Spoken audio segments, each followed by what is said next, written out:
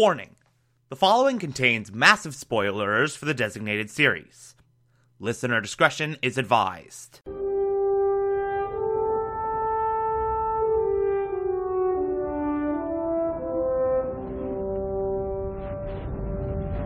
You're listening to the Television Archive, the show where we, the television-loving hordes of the internet, take a deep dive into what used to be in our beloved medium.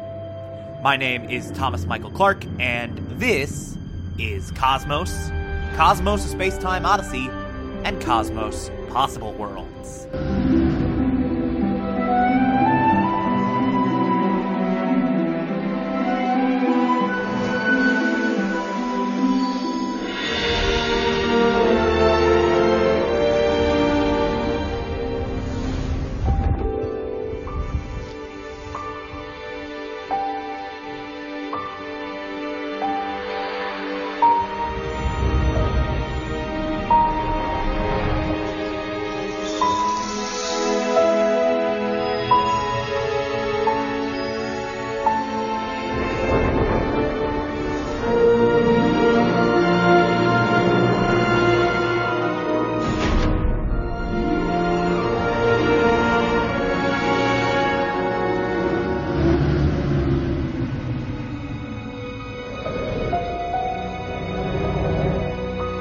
Discussing Cosmos Episode 13, the series finale, titled Who Speaks for Earth?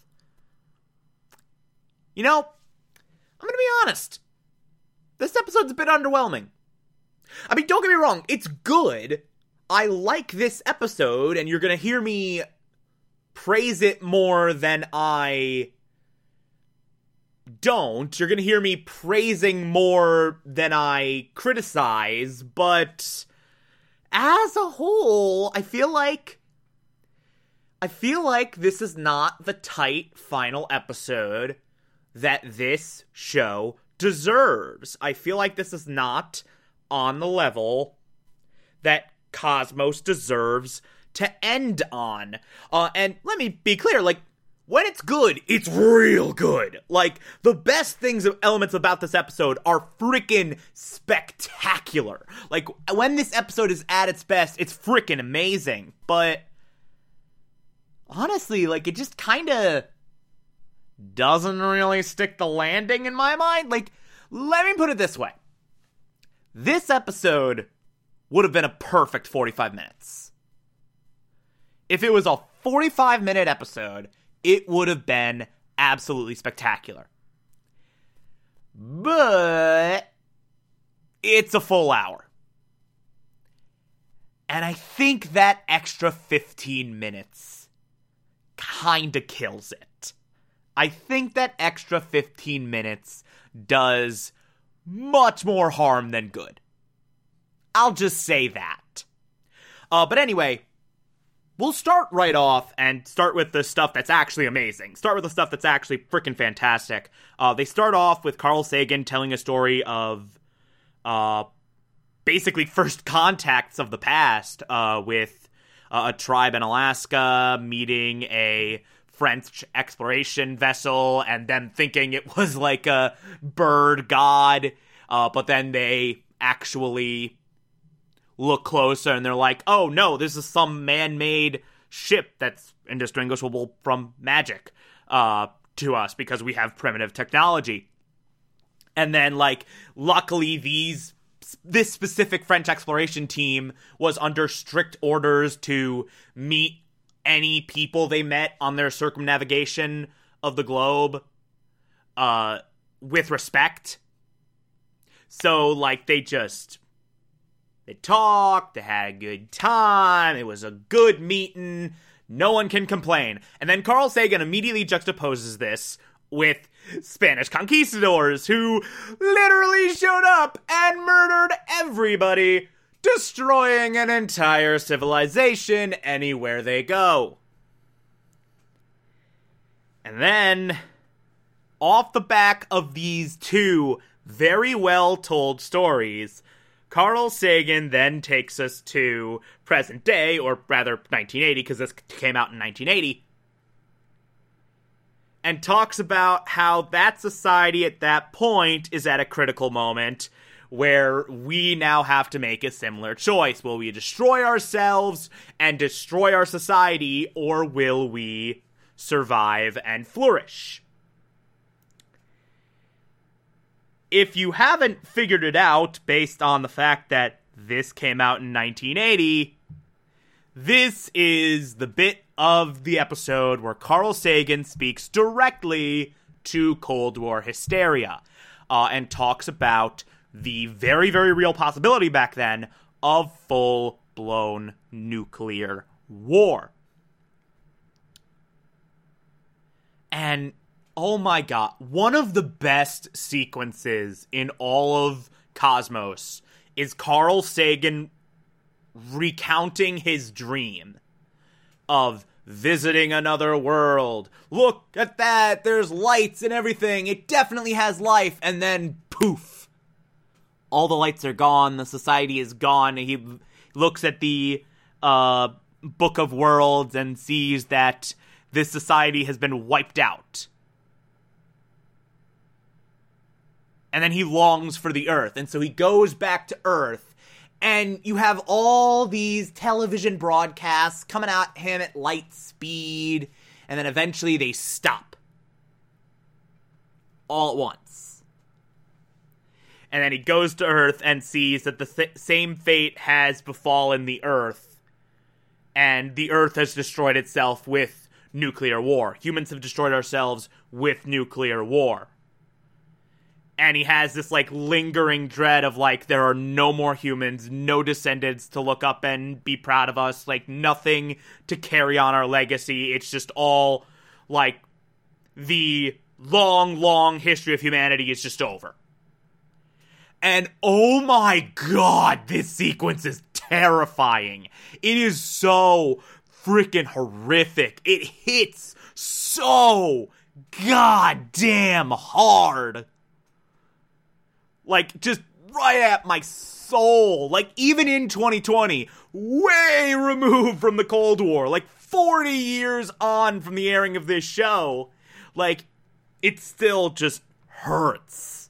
It still hurts to watch. And Carl Sagan, they very much intentionally craft this sequence with the intent of being as devastating as humanly possible, at making people understand just how horrible the idea of an entire civilization being gone in the blink of an eye is, just how gut-wrenching that is. And then Carl Sagan comes in and is literally just talking to the camera hey, there's a shit ton of nuclear weapons on the Earth that a bunch of countries have stockpiled over the years. And at any point, we have world powers just pushing the boundaries of what they're comfortable with before they'll let the nukes fly, and if we stumble at all, we're all screwed. If we stumble at all, we're all dead. And those who aren't dead are going to just live long and painful lives, just in complete and utter agony, until the human race eventually just goes out with a whimper. Nukes! Not a good thing!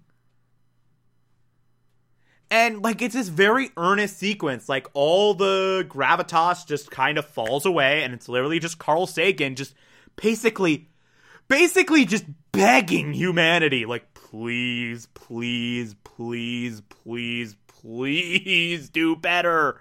Please do better. Do better for the love of God. And just emphasizing this tipping point that we are at, or that we were at then, this precarious tipping point of just we don't know what's gonna happen.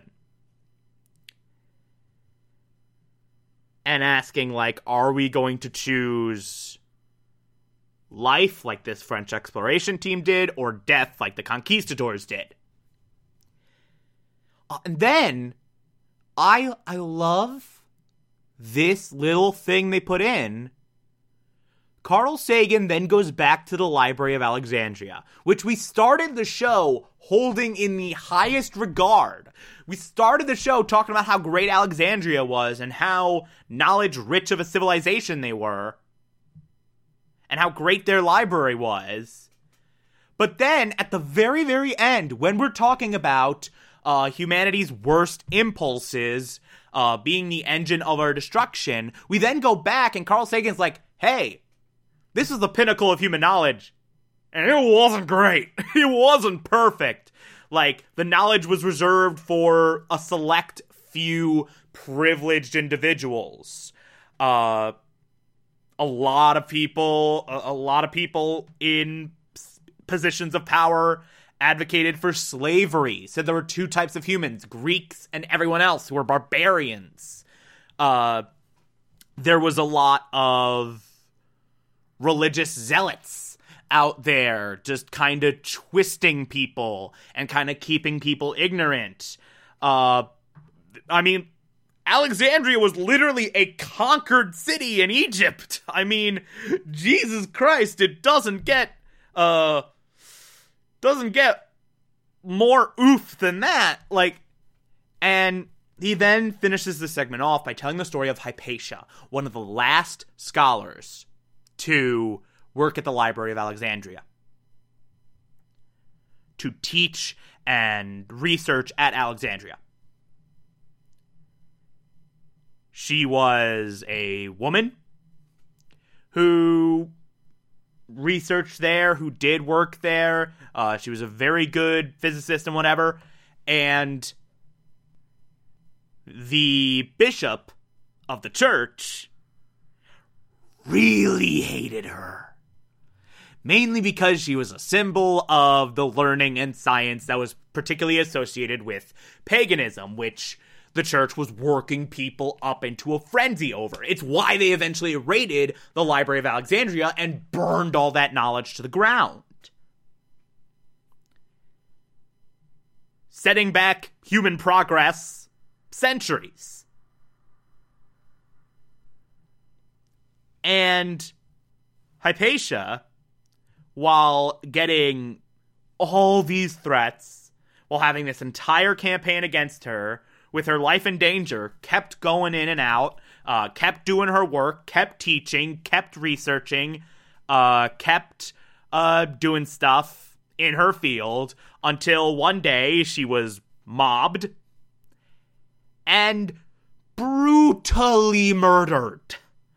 Like, literally, they were, like, skinning her, like, ripping flesh from bone and all that stuff. Like, it was a brutal, brutal murder. And then not long after, they set upon the Library of Alexandria and burned it to the ground, and all of this knowledge was lost for so long. A bunch of plays were just completely decimated, and we've lost those creative works forever. But it is a very, very excellent juxtaposition of, like, we start the show, we love science, real good. Let's talk about how great the Library of Alexandria was. Let's talk about how great of a period that was for human research. And then this last episode, we're talking about how humans can destroy ourselves. We're talking about how civilizations can crumble if we don't have the proper respect for science. If we don't have a proper respect for the natural world, proper respect for knowledge. And now we go back to that Alexandria era, and here's like this, and this horrible thing that there was. And it shows just how we can either go the route of Alexandria and completely decimate ourselves and completely destroy human civilization and human knowledge forever, or we could choose another path. We either repeat history or forge this new path. And here's where the episode starts to fumble. Here's where the episode loses me. Because Carl Sagan then goes on a big look back through all of human history and science, and giving this whole monologue about how awesome science is, and how awesome human achievement has been, and how much potential we have, and where we could go, and oh my god, look at the history of the universe and look how incredible it is. Goes on this massive, giant monologue, touching upon various elements that were already hit upon in the entirety of the show. It does kind of repeat itself a lot. At certain points, it felt like a straight-up clip show. I'm going to be honest with you. At certain points, the last, 15 to 20 minutes of this episode felt like a full-blown clip show.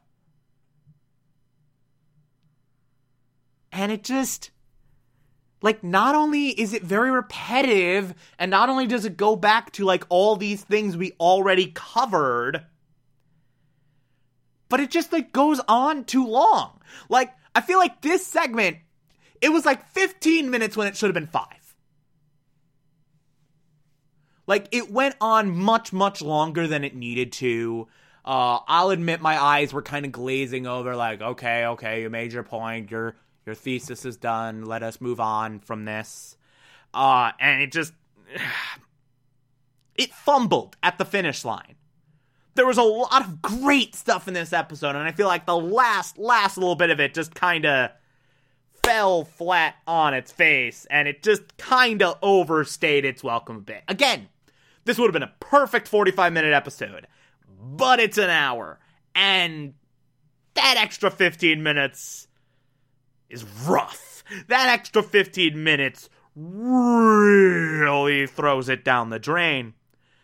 But overall, like I said, this is a solid episode, and a solid end to a very, very good show. I really, really like this series. It is so well done, so well made. Carl Sagan is just a freaking god. One of the greatest science communicators of all time, and this show really does show why. It explores all these scientific concepts in a very fascinating way. It does a great job of making these very, very complicated processes that have been very, very much locked to the average person, has been very much locked to people who aren't, super, super smart, and made it accessible, made it easy to understand, made it easy to digest. It is such a beautiful celebration of the idea of knowledge, the idea of science, the idea of learning about the natural world. It makes that all so exciting, so riveting. There is definitely a level of storytelling there that is so, so compelling. Carl Sagan does an amazing job of just sort of looking for the human nature in every major scientific discovery that has ever befallen mankind. It's a brilliant warning against, hey, human beings can very much destroy ourselves. Let's not do that. But it's just such a beautifully crafted show. It can get repetitive at times, and it can drag on at times. It's not perfect. It does have minor issues here and there, but I still really, really like it. This is a very, very good show, and I'm very, very happy we covered it. And man, 1 down, 2 to go. We still got the 2 Tyson shows, Space-Time Odyssey and Possible Worlds, and both of those, well, okay, I shouldn't say both of those. The only one I've seen in full is Space-Time Odyssey. Space-Time Odyssey is great. And what I've seen of Possible Worlds, I only saw, the first couple of episodes because Nat Geo aired it back in, March, April, whatever of last year, and then promptly buried it, and by the time I got around to catching up, it was just scrubbed from the internet for some reason. Only recently did it just come back on, Disney+. So I'll be watching it mostly for the first time when we get around to that, but, Space-Time Odyssey is great. What I've seen of Possible Worlds was very good. So, yeah, very excited to talk about both of those. Anyway, if you like this, favorite the podcast, anchor.fm/TV archives, so you can be here every single Monday through Friday as I go through every single episode of this and other shows. And you can find it on pretty much whatever podcatcher app you prefer. Feel free to call in as well. It's simple as just push a button on the Anchor app. I'll play those on the show from time to time if you feel so inclined to send those in. Follow me on Twitter, Instagram, and Letterboxd, TomTom4468. Believe it or not, I actually did a post about Cosmos. I actually did a post on my Letterboxd about Cosmos. It's a little, brief, 1-sentence summary of my thoughts. But yeah, if you're not following me on Letterboxd, you should. You should. I give, little brief thoughts on various films, and it's a lovely time. Anyway, those platforms, Twitter, Instagram, Letterboxd, TomTom4468, and support the show, patreon.com/Thomas Clark, pledge just $1 a month. I appreciate everything I get through there. If you become a patron, you can also get access to the Television Archive Supplemental, which I'll be putting up there once every month. Or, if that doesn't work for you, you can also support the show directly via Anchor. I appreciate that as well. Tomorrow we will be discussing Cosmos: A Space-Time Odyssey, Episode 1. Talk to you then.